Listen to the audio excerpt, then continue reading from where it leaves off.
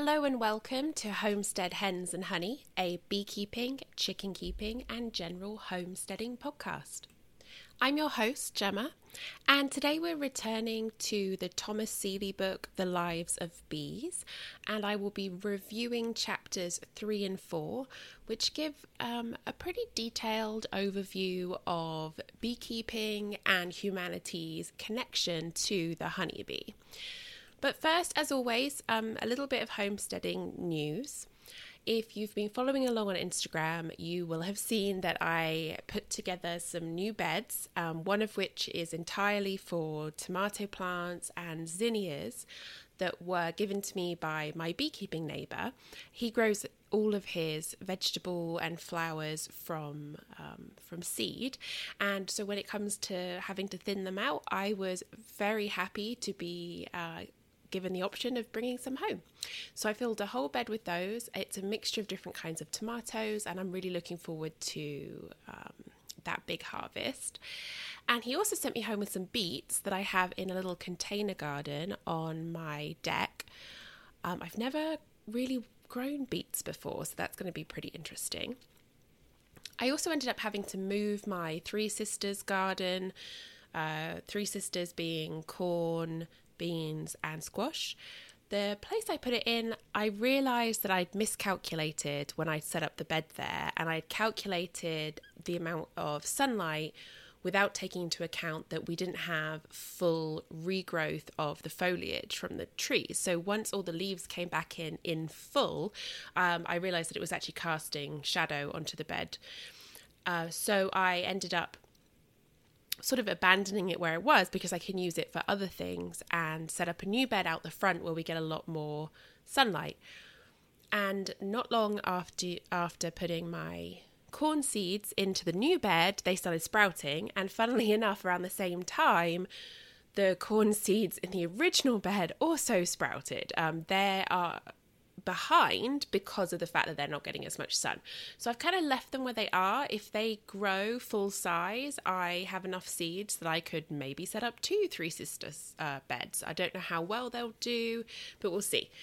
So anyway, that's pretty exciting. I'm pleased that that's moving forward.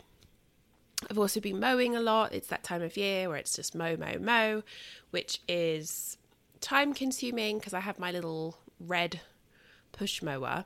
But it's a good calorie burner, and I do need that. I don't really talk about it very much here on the podcast, but over the last 2 years, I've been tracking my calories and working on losing weight.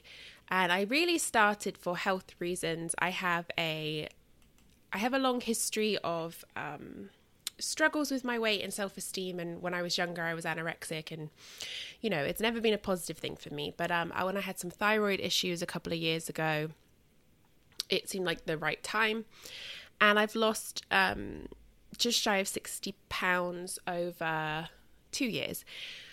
And honestly, when this whole quarantine thing started, I just got sick of it. Like, I was tired of calorie counting. I was tired of just having to input that constantly, and if I want to have a drink tonight, I can't have this or whatever. And my friend and I, who we've kind of been quarantining together in a way, we get together once a week and we both like to have a drink, and I just didn't want to have to think about calories. Well, the other day I realized I had gained just a couple of pounds, but I haven't hit my final goal yet, so that felt pretty bad. So I have to admit that it does make me more likely to get out there and mow as much as I can, because I know that it's a good calorie burner and it's a good way to get exercise and fresh air. Although lately my allergies have been so bad. I'm allergic to basically all trees in this area and grass seed and a couple of other things, that I've started wearing the mask that I wear for coop cleanup, and then also lately for going out in public. I've started wearing that when I mow just to help, and I do think it's helping a little bit. So those of you out there who have like a proper mask on hand that you've been using to hopefully protect yourself from COVID when you go out, that can be used for mowing the lawn if, like me, you are allergic to grass. And speaking about kind of the lawn and grass and all that kind of stuff, every time I go out and it's a nice day, I think I need to get working on building my chicken tractors, which are big pens that are movable, and you can put your chickens in it during the day, and they're safe from predators, but they can sort of scratch and dig at a different spot every day, and it helps you like turn over the lawn. It helps with pest control, and it's good for them because they're eating, you know, the weeds and the grass and the little bugs and stuff that they scratch up.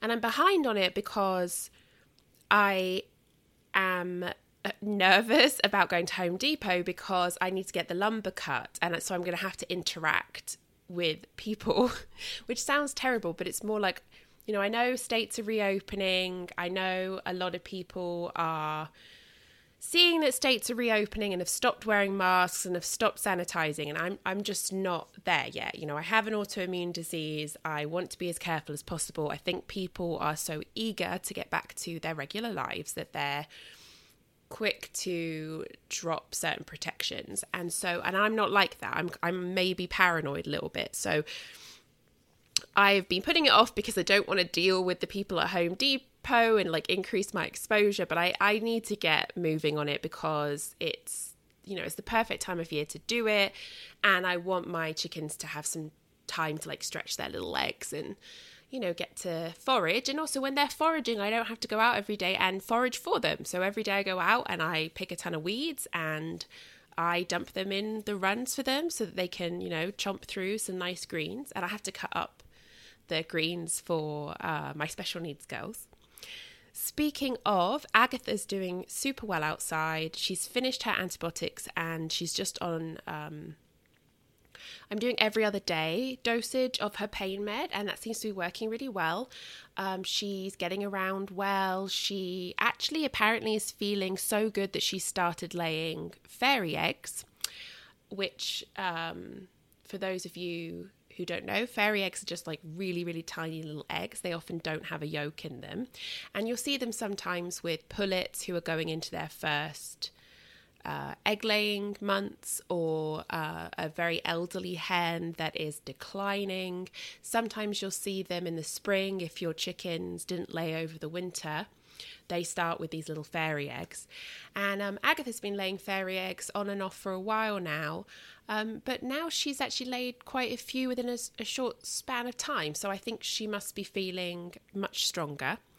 I did notice today that she does still have a little bit of lice, but it's within controllable levels. So I'm still kind of dusting her every couple of days with diatomaceous earth and a little bit of that like insecticide powder. So I do need to go and do that today and just make sure that the lice don't take hold, but she's grooming more, she's happier. I've noticed some feathers are regrowing. She's just doing really well.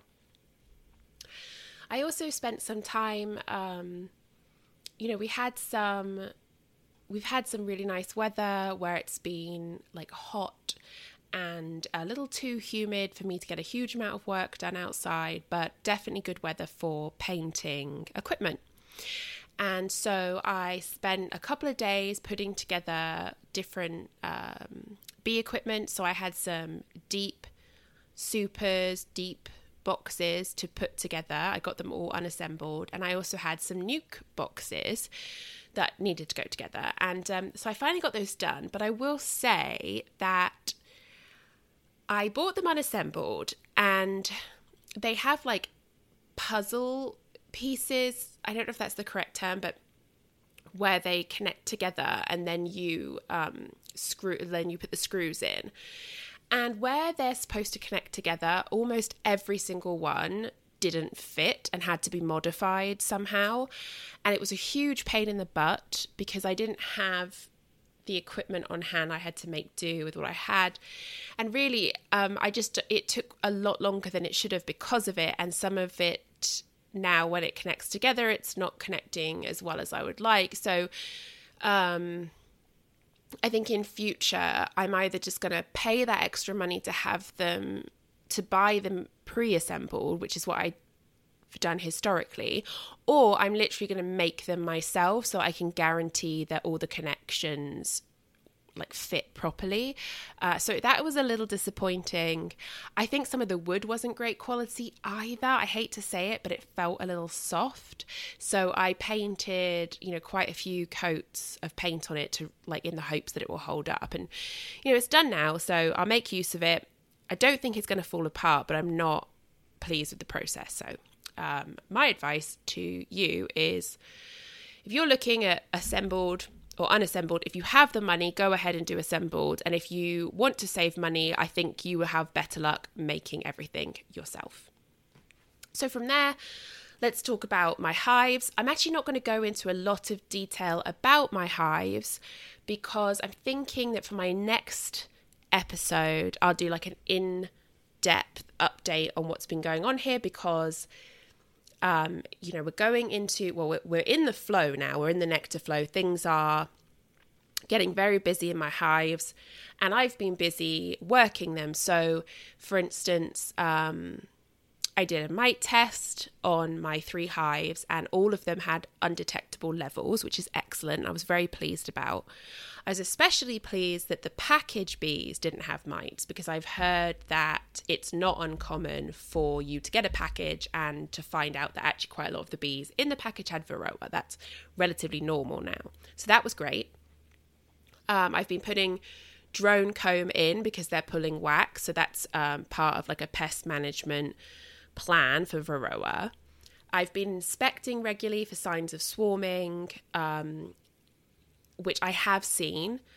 And by this, I mean, in particular, so when we talk about swarming, a lot of the classic signs will be queen cups being made on the bottom of the frames, which if you don't knock down or if the colony has already made the decision that they're going to swarm, they fill those, the queen lays an egg in there and they start pulling them into proper queen cells.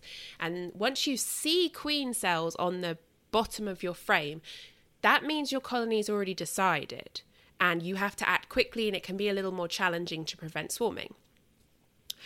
So for instance, in Queen Marker's hive, I saw some preparation, some indications that the colony might be considering swarming, but they haven't made the decision. So by that, I mean, what I found was I saw an increase in drone production.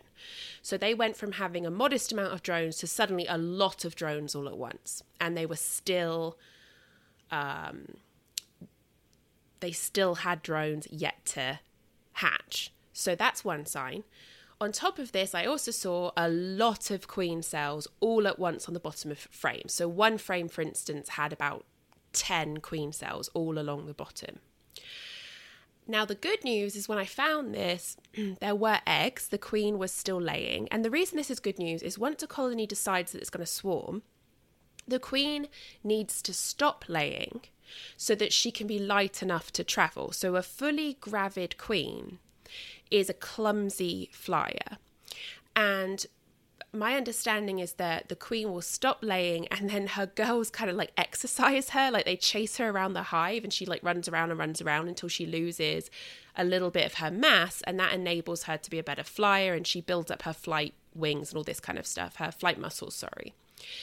So the fact that my queen was laying means that the decision hasn't been made. So I knew that this was the time to either do a split, where I literally split the colony in half, or make a nuke. And that was what I'd wanted to do, was to pull resources from this hive to make a nuke.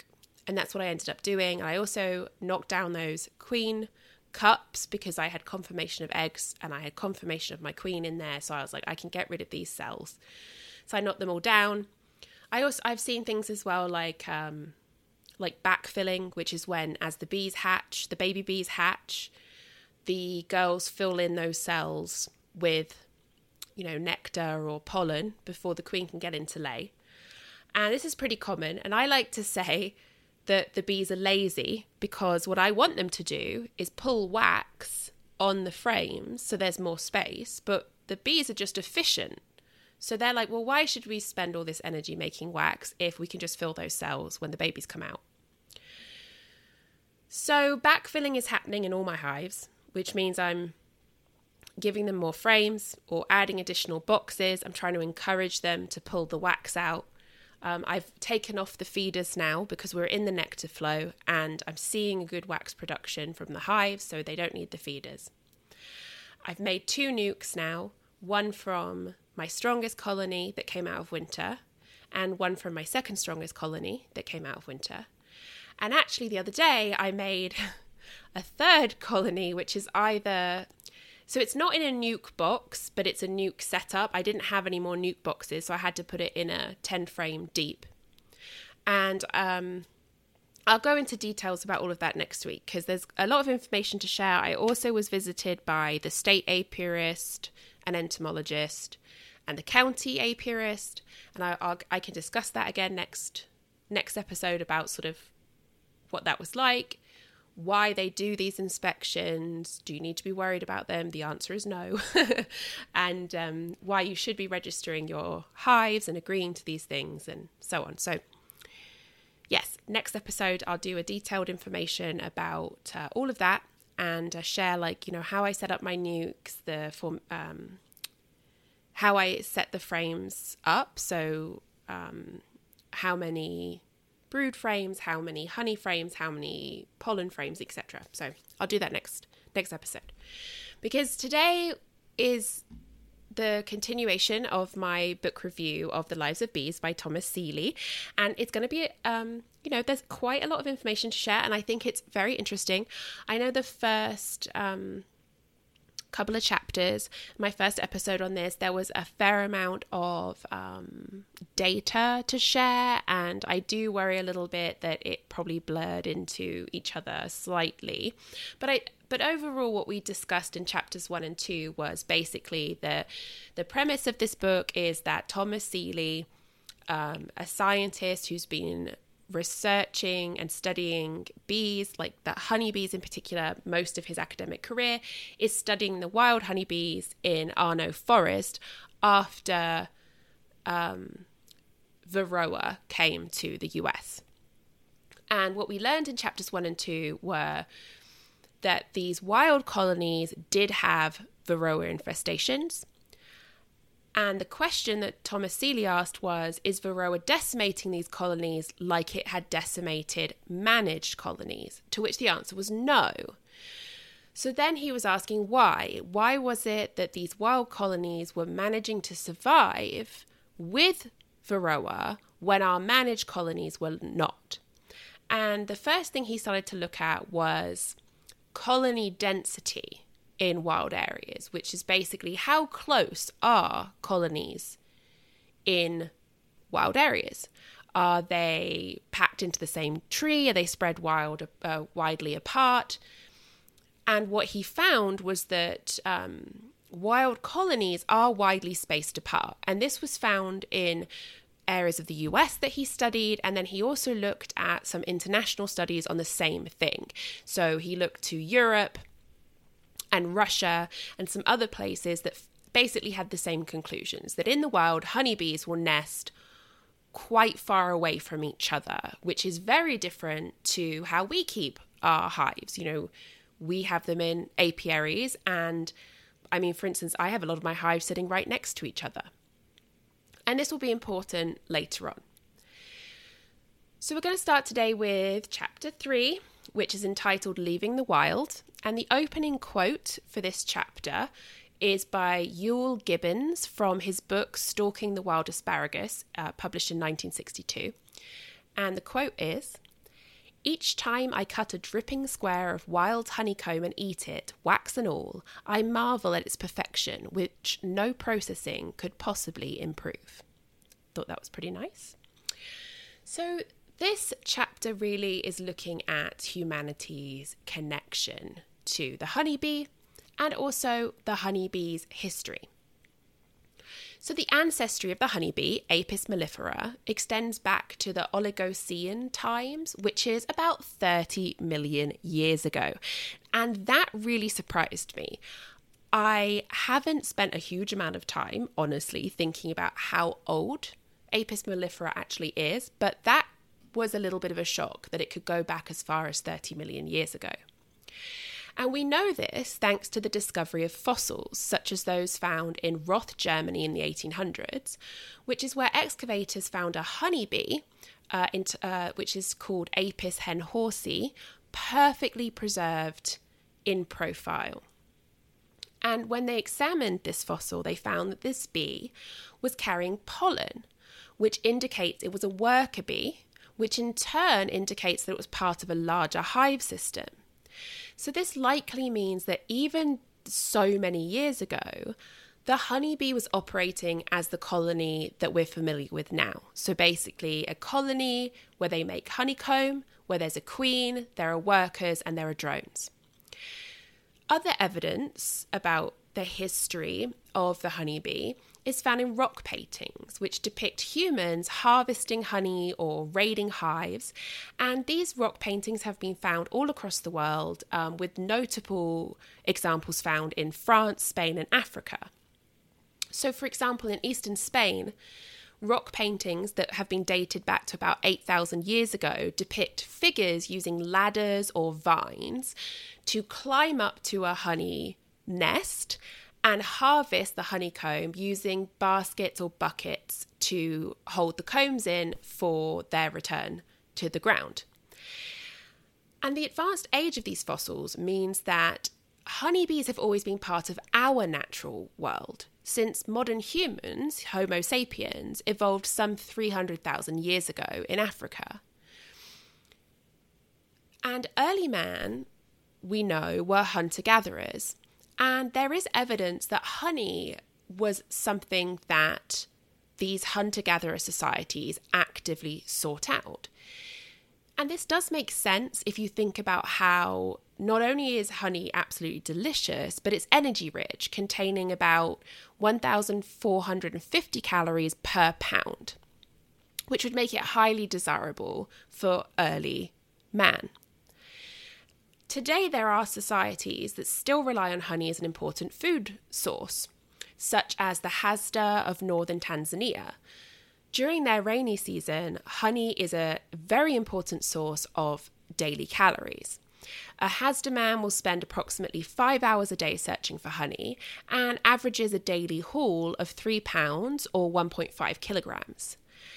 In a similar vein, the Efe people of the Atari Forest in the Democratic Republic of the Congo also hunt for honey during their rainy season, and they will also consume bee brood as an important source of protein.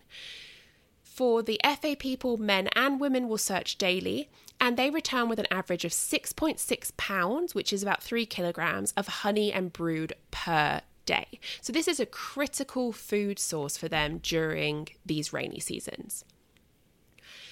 And it's likely that honey hunting in this manner had a very minor impact on wild colonies.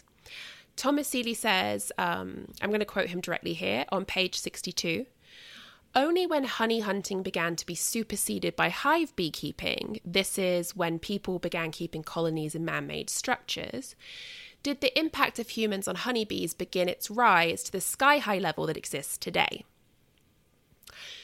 So the origin of hive beekeeping was likely about 10,000 years ago with the emergence of agriculture in the Fertile Crescent of the Middle East.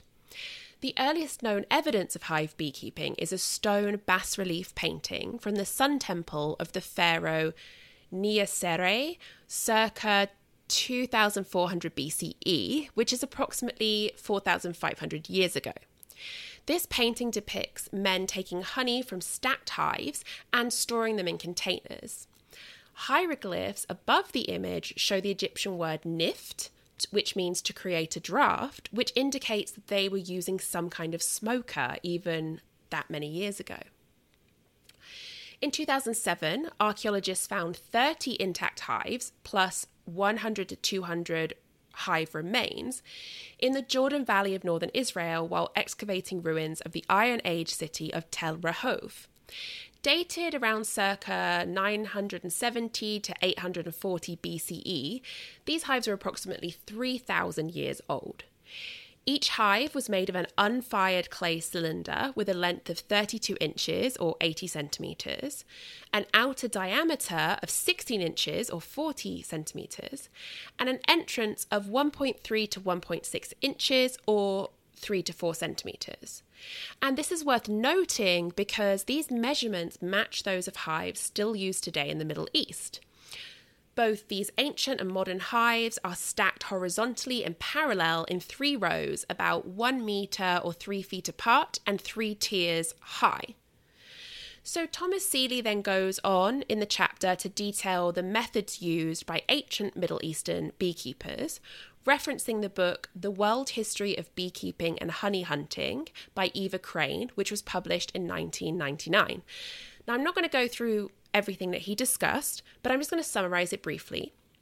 And this is to say that ancient Middle Eastern beekeepers worked at the back of the hive to avoid guard bees at the entrance. They did use smoke. They sliced out the honeycomb to harvest. They were careful to leave brood behind. They would monitor brood during the swarming season, and they would cut out queen cells or would take those queen cells and move them to basically create a split, which is all very similar to what we're familiar with now. And other historical evidence that we can look at is, for instance, the Roman writer, and this, I love this. This name is so Roman. So his name was Lucius Junius Moderatus Colonella, which I just love. And this gentleman wrote a book entitled De Re Rustica, which means On Agriculture. And it was a 12-volume work with volume 9 dedicated almost entirely to the beekeeping methods of the time. So from this book, we know the following things about how the Romans kept honeybees. They had 3 rows of hives stacked vertically. This was the preferred configuration. They used horizontal hives. It was advised to use cork tree wood for hive construction, as ceramic hives proved to be too hot in the summer and too cold in winter. Colony management techniques included uniting weak colonies, capturing swarms, using swarm control methods, etc. Moving hives was very common in spring and summer to take advantage of foliage and forage. And killing drones was recommended, as they were considered bees born of larger size than the rest, which I find very interesting. And I'm going to see if I can find a little bit more information on that, because that brings up a whole host of questions. But moving on, Romans also insulated their hives in the winter with stalks and leaves from plants. Now, after the Roman period, beekeeping north of the Mediterranean had 2 distinct trajectories. There was tree beekeeping and skep beekeeping. For tree beekeeping, this was where you would harvest honey from colonies found in tree cavities. And these colonies would be accessed by tightly fit doors. This method of beekeeping was practiced across northeastern Europe. And that makes sense because this area of the world had very heavily forested regions where many nesting sites were available, and there was also plentiful nectar and pollen sources. Now, some beekeepers would find wild colonies and then add the doors to them and just revisit them, whereas others prepared nest cavities in trees in the hopes of enticing in a swarm. Most nests were 5 to 20 metres or 15 to 60 feet up the tree, with an entrance 4 inches wide and about 3 foot tall.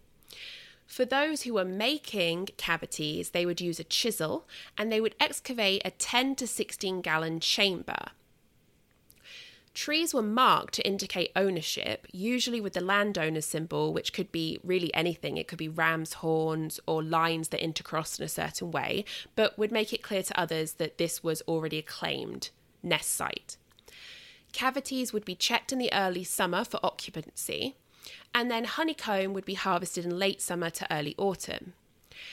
This form of beekeeping was incredibly important in medieval times within Germany, Poland, the Baltic region, and Russia. And part of this was because honey was a very large source of income during this period. So we know that honey was used extremely early on to make mead. But then we see that by 700 CE, beeswax was needed in increasingly large quantities for candles, especially for Christian institutions. But over time, tree beekeeping was kind of phased out, and hive beekeeping, largely probably due to convenience, became the preferred method. Although it should be noticed that traditional tree beekeeping is still practiced in the South Ural region of Russia today, and those trees and forests are heavily protected in that region. So to quote Thomas Seeley again, honeybee colonies were disturbed only lightly by the practices of tree beekeeping. Tree beekeepers merely provided wild colonies with suitable nest sites and collected a modest fraction of each colony's honey stores toward the end of summer. And it's important to note that there was so little impact because as the chapter goes on, we're really looking at how humanity has impacted the honeybee as a species. So next up we have skep beekeeping. And this was predominant in northwestern Europe, including Western Germany, the Netherlands, Britain, Ireland, and France. And that's because in this region of the world, large trees and forested regions were not quite as plentiful. So they used a skep. What's a skep? It's a large inverted basket.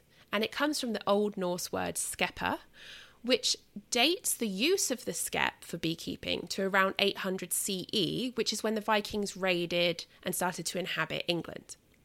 Now, skeps were traditionally made of woven plant stems or wicker covered with clay and cow dung, and then later coiled straw became a popular substrate use. So if you can imagine it, you've probably seen these. So usually when people draw sort of a pretty depiction of a beehive, it looks like a basket turned upside down made of coils, and it's on something flat. And this is because traditionally you would place your skep on a large flat stone or a wooden stand to make it easier to access. Skeps were traditionally kept under shelter, including shelves built into the walls of houses, which were called bee bowls, and you'll often see those at monasteries. Skep beekeeping was sometimes called swarm beekeeping because it relied on capturing and producing swarms. So each skep colony would be left alone to build up through spring and early summer, and then they would kill the bees to harvest the honey because there was no easy way to access the honey in this kind of hive designs. Now, the skeps were kept small on purpose to encourage swarming because this is how people could get more bees. According to English books from the 1500s to the 1800s, skeps in size were between 2.4 to 9.5 gallons, which is 9 to 36 litres, which is much smaller than our modern hives. Now, methods used to kill the colony for harvest included sulphur and drowning through immersion in water. Some people tried a non-lethal method where you would turn your skep upside down so the wide bottom is facing up. You would place a skep on top of it and then you would smoke the bees in the hopes that they would rush up into that empty skep above them. But the problem with this is because of the time of harvesting, you're chasing your bees into this skep. It doesn't have any beeswax in it, and then you're expecting your bees to make enough honeycomb and get enough resources to survive the winter. So sadly, even though this was trying to be non-lethal, most of these bees actually wouldn't survive through the cold winters. Now, by the 1800s, opposition to the killing of bees for harvesting honey began to grow, and this is going to prompt a change in how people do things. So the next section of the chapter is entitled From Fixed Comb to Movable Comb Hives. And some of this might be familiar to those of you with an interest in beekeeping because I'm about to talk about Lorenzo Langstroth. So in 1848, Lorenzo Lorraine Langstroth resigned his ministry at the age of 38 and he moved to Pennsylvania. There he opened a school for young women and he became a commercial beekeeper. Now, Langstroth practiced glass jar beekeeping as buyers wanted honey in the comb to prove what they called its purity. Now, the hives at use during this time were squat wooden boxes about 6 inches deep and 18 inches square. They contain 12 wooden bars parallel to each other, spaced 1.4 inches from centre to centre, and set into rabbets at the front and back of the box. Langstroth would place a lid on top, which contained circular holes in which he would place glass jars, which the bees would then go up into, make their natural comb, fill with honey, and he could just pop those jars off and sell them. And there are similar methods that we use today. Now, in this hive, bees attached their comb to the sides of the box and the lid, because the lid was resting directly on top of the frames. So the bees would go up there and they'd get their little propolis and they'd just suck that all there and make it nice and sticky. Now, this is good for the bees, but it was bad for people because it made getting into the hive troublesome, time-consuming, and also destructive to the honeycomb. And Langstroth was determined to solve this problem. And he started by cutting the rabbets slightly deeper, which lowered the frames and provided space between the top of the frames and that hive cover. And this led to the discovery of bee space. So what is bee space? To quote Thomas Seeley, bee space is a structural rule followed by the bees in which corridors 7 to 9 millimeters high are left open for passage. Now, Langstroth realised that bee space could solve the problem of bees attaching comb to the walls of the box as well. In his journal entry for October 30th, 1851, he sketched his plan for this movable frame hive, utilising the bee space measurement. Each movable frame would be surrounded by a bee space except at the two parts of suspension. In 1853, Langstroth's book outlining his movable frame hive design was published. This book was entitled Langstroth and the Honeybee, A Beekeeper's Manual, and it detailed his invention and led to better management of hives and therefore a much larger honey harvest. Now, this invention happened to coincide with the rise of powered machinery that made woodworking faster and more affordable, which might explain why this particular hive design became so popular and widespread. Now, over time, many more inventions have made beekeeping a little easier. There are honey extractors, frames with foundation, queen excluders, fume boards, bee escapes, you name it. Now, these have been particularly important for commercial keepers because it allows them to grow exceptionally large colonies in the spring and the summer. It helps them prevent swarming and therefore losing population numbers, and in turn that increases their honey harvest. And this desire for more bees, for larger populations, to make more honey led to the spacious hives that we're familiar with today. So a commercial keeper right now might build colonies with 5 or more boxes that yield a honey harvest of £220 or more per hive. So why is all of this history of beekeeping important to know? Why is Thomas Seeley telling us all this? Well, I mean, aside from the fact that it's just interesting, and I think that anyone interested in bees and beekeeping are probably happy to have additional information, fundamentally, it's important to note that modern hives are 3 to 5 times greater in size than wild colony nest cavities. And Thomas Seeley is going to go into this in more detail in chapter 5. And to quote him, when we look back across the 4,500-year history of beekeeping, we see clearly that Lorenzo L. Langstroth and the other inventors of modern beekeeping have given beekeepers better hives. Unfortunately, as we shall see in the coming chapters, modern beekeeping has not given the bees better lives. Now that's pretty concise and pithy, and we're going to get into that a little bit more. So next up we have chapter 4, which is entitled, Are Honeybees Domesticated? And the opening quote is from Langstroth's Langstroth on the Hive and the Honeybee, published in 1853. And the quote is, The honeybee is capable of being tamed or domesticated to a most surprising degree. Now, what exactly do we mean when we say domesticated?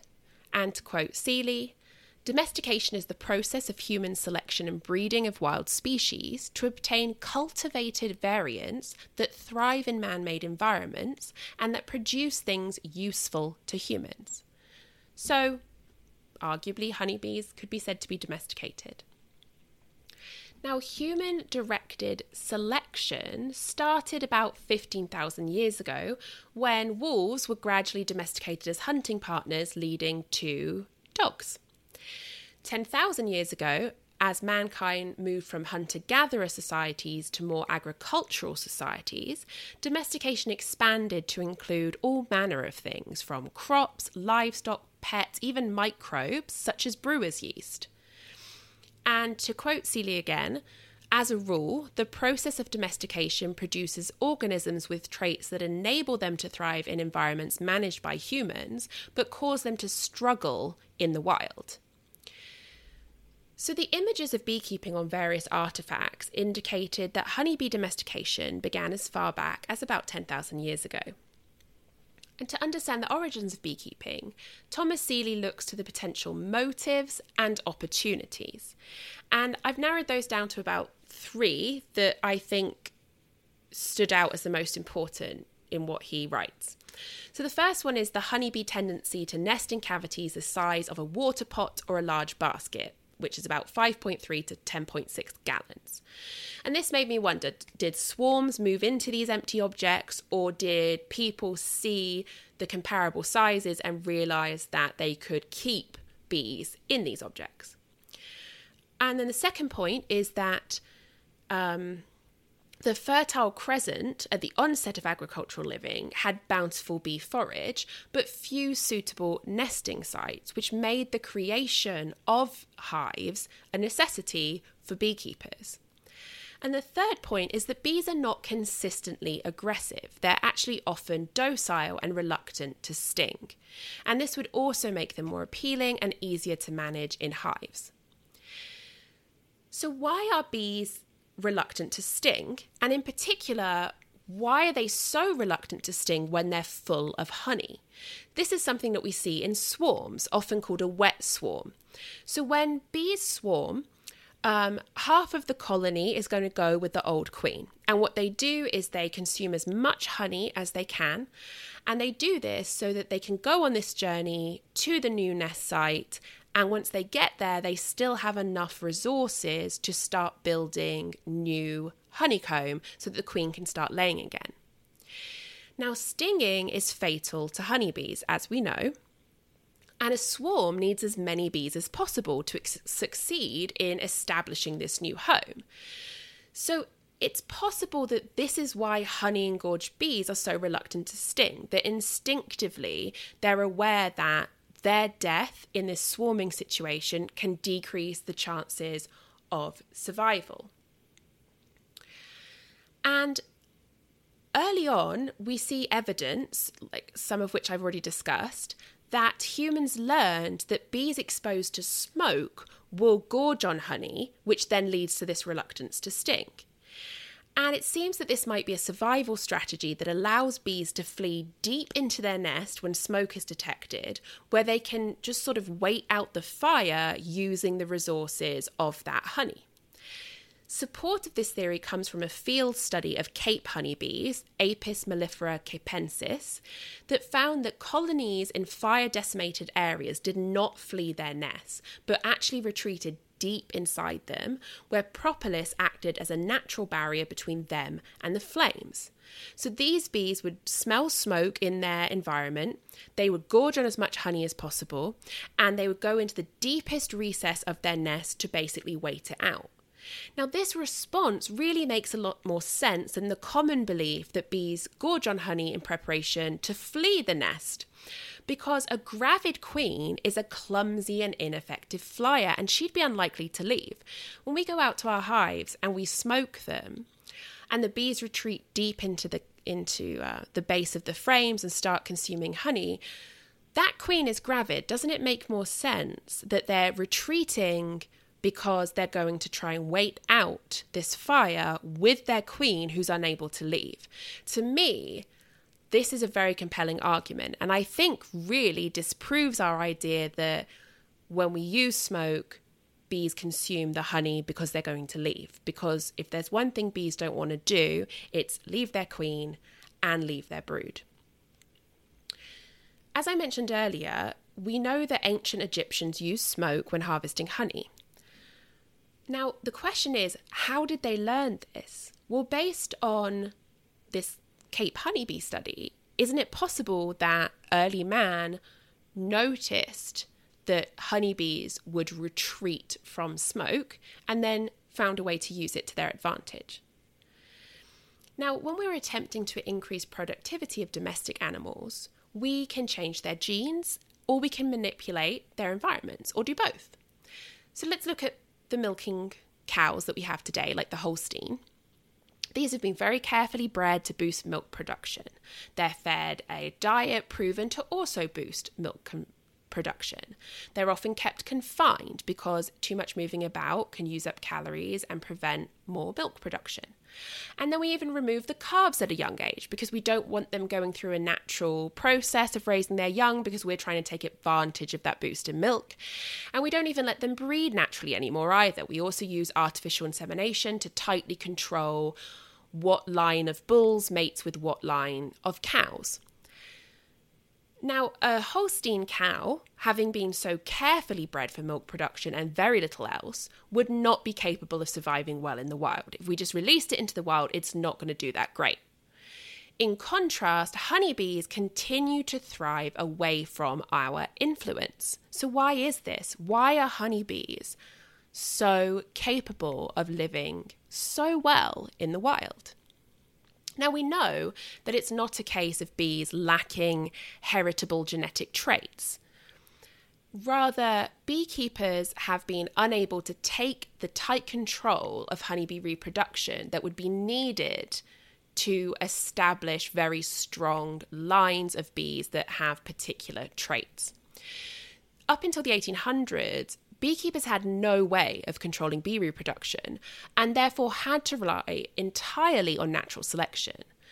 Langstroth's movable frame hives started the slow move to more control, as now beekeepers could examine their colonies more closely, which include removing swarm cells from the best colonies and adding to those doing poorly to try and boost those colonies and infuse stronger genes.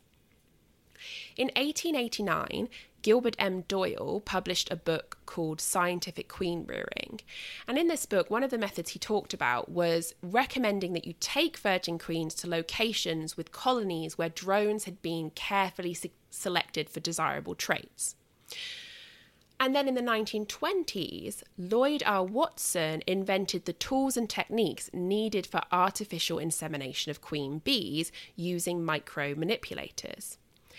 In the 1950s, Harry H. Laidlaw refined this technique and the equipment used so that drone semen could be injected deeply into the queen's oviduct, which made artificial insemination of queen bees more reliable and precise. So this finally made well-controlled breeding possible, although not especially accessible for the majority of beekeepers. Seeley then discusses a few successful honeybee breeding programs to demonstrate that we can manipulate honeybee genetics. So the first one is an American foul brood resistance study. It was started in 1934, and the goal was to breed bees that were naturally resistant to American foul brood. The investigators were O. Wallace Park and F.B. Paddock, who were entomologists at Iowa State College, and Frank C. Pellet, who was an editor at American Bee Journal. In 1935, they set up a testing yard of 25 colonies that had been selected for showing some level of resistance to American foul brood. Now, they would test this resistance by inserting comb containing cells filled with AFB scales, which are the dried remains of larvae killed by American foul brood. Colonies either removed these cells entirely, cleaned them out thoroughly, or did nothing at all.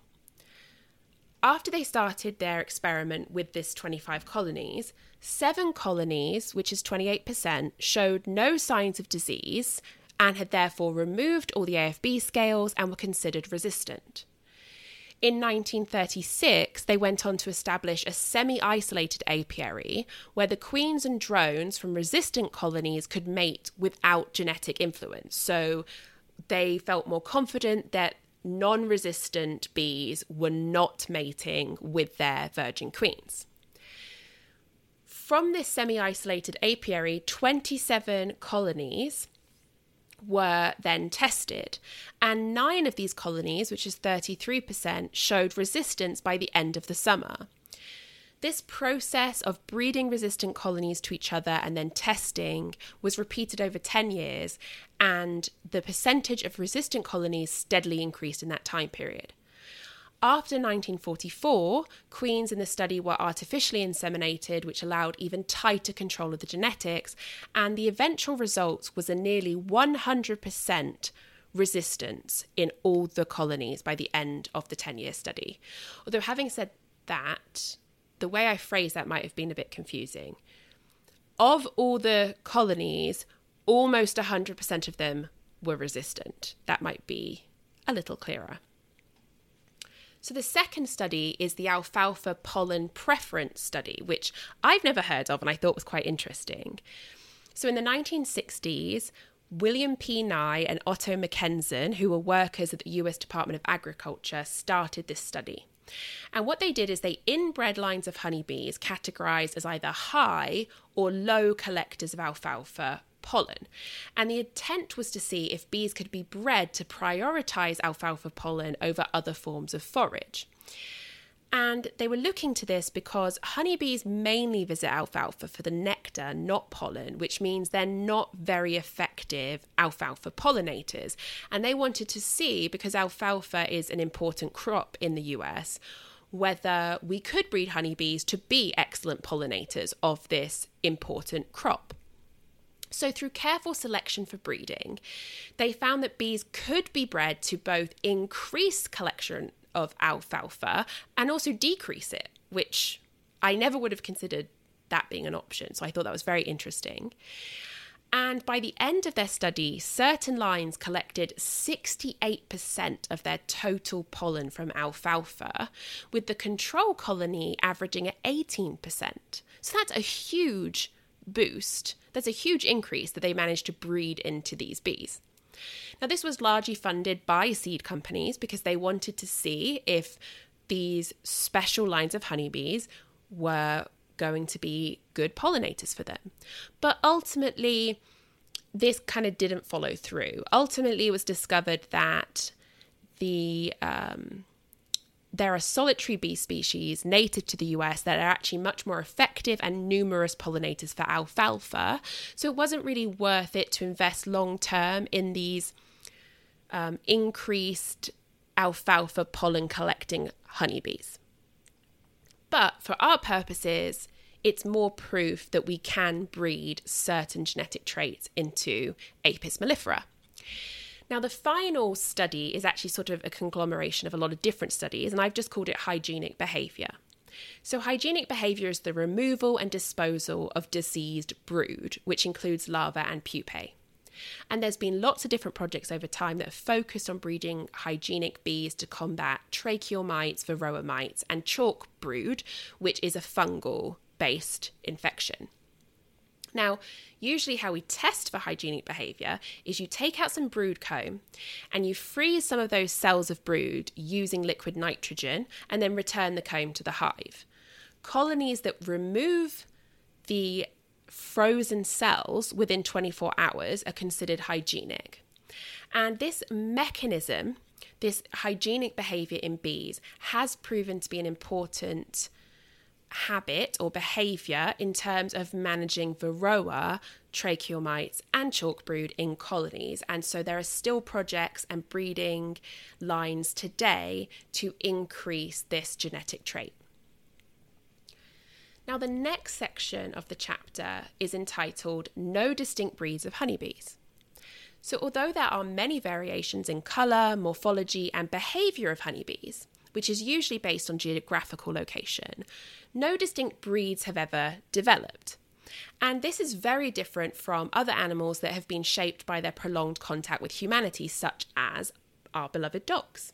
So, for instance, my whippets and my greyhounds are sight hounds, so they have better vision than other dogs because they were originally bred for hunting, and it was deemed that they needed better visual acuity to hunt effectively.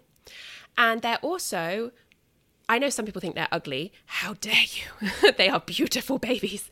They're also very, very long-legged. They have especially large chests to increase their lung capacity for running, and they have quite large hearts. They also actually have different blood values, which include an increase in red blood cells, which makes them excellent donation animals for blood for other dogs. And this was all carefully bred into them over time because we wanted them for hunting, for running, and then eventually for sprinting quickly once they went from more of a hunting working breed to a sport racing breed. To quote Thomas Seeley, why is it that bee breeders, unlike dog breeders and cattle breeders, have changed Apis mellifera so little over the past 10,000 or so years? Well, that's a good question. And it seems like one of the most obvious answers to that is that humans have only had the ability to artificially inseminate and then rear queen bees in the last 100 years or so. And that's not to be overlooked, because artificial insemination is really the only way to very, very tightly control what drone genetics are being added into your colonies. And then Thomas Seeley says, any changes in the genetics of honeybees created by the work of bee breeders will, over time, be erased. So think about it. If you have this tightly controlled study and you're raising, let's go back to the American foul brood bees. You've created this incredible line of American foul brood resistant bees. But unless you keep continuing with those methods in your apiaries and you prevent outside genetics coming in from wild colonies or being near other managed colonies, over time, if you can't meet those requirements, then your bees are going to start what we call outbreeding, breeding outside of the specially chosen lines. And over time, that resistance is going to be what I call it washed away by other genes that come in and that natural selection has deemed to be more crucial for the survival of those colonies. So again, we see that honeybee genetics are primarily affected by natural selection. And this is why bees continue to do so well in the wild.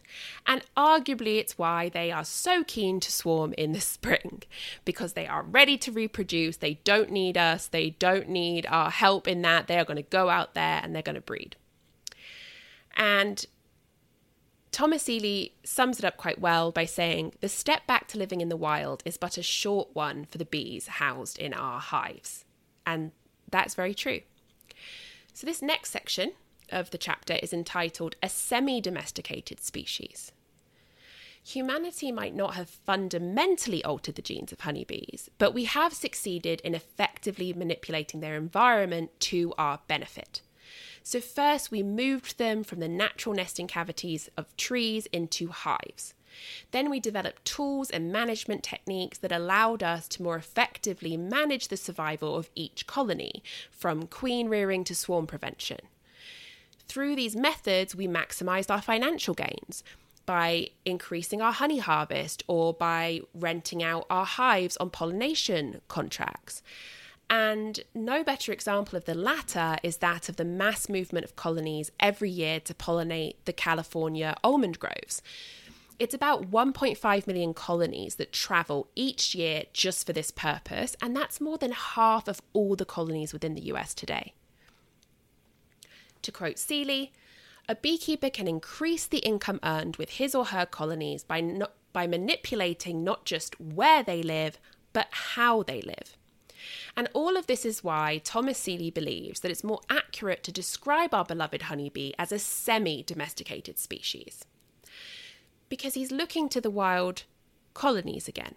And what he says is, these wild colonies show us that honeybees have not yielded their nature to us, for whenever they live on their own, they still follow a way of life set millions of years ago. Now, the big question, really, is why is all this important? Why did he write this whole chapter on it? Why have I outlined it all here? What does this mean for us as beekeepers? And these are just my thoughts on that. Understanding the species that is being studied and our relationship to it gives us a clearer view of any results of those studies, which are going to be discussed later in the book. I see these early chapters as Thomas Seeley laying the foundation for what we're going to discover about wild colonies and how they're handling Varroa infestation. Another question would be, when you're looking at a study of wild colonies, is can we take what we learn from wild colonies and effectively apply them to managed ones? And it seems that this lack of true domestication would say that yes, wild colonies are a good model system to study when we're looking at ways to better manage our own colonies. It's basically saying, look, here is evidence that these wild colonies are not so different to our managed apiaries that we can't compare them, that we can't take our understanding from one side or the other and apply them together. We can do that. So it's kind of legitimizing why his results with these wild colonies are so important for those of us who are managing honeybee colonies. I also look at it as understanding our tools and our management techniques and how those have evolved through times, and how that allows us to learn not only what has changed, but what could be changed and what could be improved upon. And then finally, I feel like being mindful of this wildness of our own bees will help us better understand them. And this makes me think of, I discussed in my last episode on the Beekeeping Today podcast, and there was one keeper who was looking to wild colonies to consider how to manage his hives for Varroa management. And this was long before this book was ever published, and how he had found things that the wild colonies did that he found beneficial, like brood breaks and raising his own colonies and doing artificial swarms and so on. And to me, that's saying even further support for this book, that yes, there are things that we learn from wild colonies that we can apply with great success to our managed colonies. And ultimately, I feel that that's what this book is about. And I think further chapters are going to go into much greater detail on that. And that's it for this week's chapter review. I hope you stayed with me. There was not quite as many figures and data and math in this section, which is great. The next chapter is on the nest of wild honeybees. I'm quite eager to get into it. But I might take a break again from the book review next episode. We'll see how things go. But I'm thinking, like I said earlier, that I'll do more of a detailed overview of what I've been doing in my hives, how I've put together my nucleus colonies, why I did it, resources that you could look at if you're new to learn how to make your own nucleus colonies. I might go over splits again because we're definitely at that time of year. And I might touch on swarming again. I noticed from people that I follow who are beekeepers and local beekeeping communities have been talking a lot about the number of swarms that we've had this year. And there are some colonies that are so insistent on swarming that they've always swarmed themselves to death. And this happens sometimes. And so I might touch on that a little bit, what you can do, what you can look for, and then also just really summing it up is if you're one of those people who have had a lot of swarms that you haven't been able to catch, that you haven't been able to prevent, just remember, swarming is a natural reproductive process for your bees. It doesn't mean that you made a mistake. It doesn't mean that you're a bad beekeeper. It really, really doesn't. It happens to everyone, from those people who've been doing this for like 35 years to people who are in their first year. So look at everything that we do as a learning opportunity. What could you have done differently, or did you do everything? What did you learn about swarming when you witnessed this happening in your hives? I am so hard on myself when I make mistakes, so I'm not trying to be a hypocrite here. I understand why it's upsetting, but just remember to be gentle on yourself, that we're working with these semi-domesticated species. They are not our dogs. We cannot train them to sit, lie down, do as we tell them. We're not neutering them, spaying them. We're not tightly controlling their reproduction. They're going to do what they want. Bees are going to be, right? So as always, thank you so much for sticking with me, for listening. I love hearing from you guys. You can email me at homesteadhensandhoney@gmail.com. You can drop me a comment on my website, which will be linked in the episode description. And you can find me on Instagram, Twitter, Facebook, Tumblr, all the social medias. And just briefly before I go, obviously this past week, there's been a lot of discussion of race relations and, rioting and protests going on in the world. And really what I want to say, and I don't want to go into it too much as a white girl, and also a white girl from a completely different country that has a very different history with slavery and blackness than we do here in the US. What I would just say is keep your minds open. Be accessible to other people's stories, lives, and truths. And if you want to make a difference, I have shared an infographic on my Instagram about things that you can do right now to help. And just be safe. If you are involved in protests, please wear your masks. COVID is still an issue. You deserve to be safe, not just in your community, not just around our police, but for your health. And for the people that you love, please wear masks. There are a number of charities that will be donating masks. You can find links to those online. And just everyone who's listening, please be safe. Please be mindful. And if you can, just support your community. And it's like I've been saying since the whole COVID thing started, we'll get through all of these things as a community. So just be there for each other. Be compassionate. Consider us just one great big working honeybee colony. We're all trying to do our part, do what you can, and we will get through all of this together. I know things are difficult, so I appreciate you listening and sticking with me, and I hope that, like me, you're finding solace in your colonies, that you find your peace when you're with your bees. I will say that I've had bad days recently, and sometimes, even though I'm not scheduled to be into my hives, I will go out and I'll just spend some time with them, and it always helps. Even if I'm tired and sore from lugging heavy, brood boxes around, it's just so zen for me to get deep into my hives and just think about bees. And apparently I'm so zen when I'm thinking about bees that my husband actually watched a small herd of deer walk maybe 4 foot behind me when I was out with the hives. I have no idea they were there. I didn't know that. I didn't hear them walk by. I didn't sense anything nearby. And it's all overgrown back there. I should have at least heard them walking through the undergrowth. I heard nothing because I was in my bee world. And when I'm in my bee world, all I can hear is those girls humming and buzzing, and I'm just lost to my bee thoughts.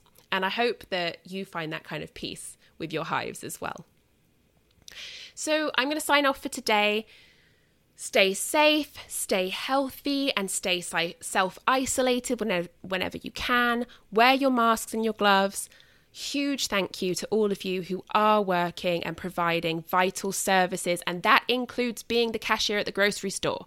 I don't ever want to hear people denigrating these jobs again. I've never liked it, and now it's more fundamental than ever that you guys are there so that we can buy our food. We need it. Stay safe, stay healthy, stay self-isolated, and as always, hug your hens and then wash your hands. Take care, guys. Until next time.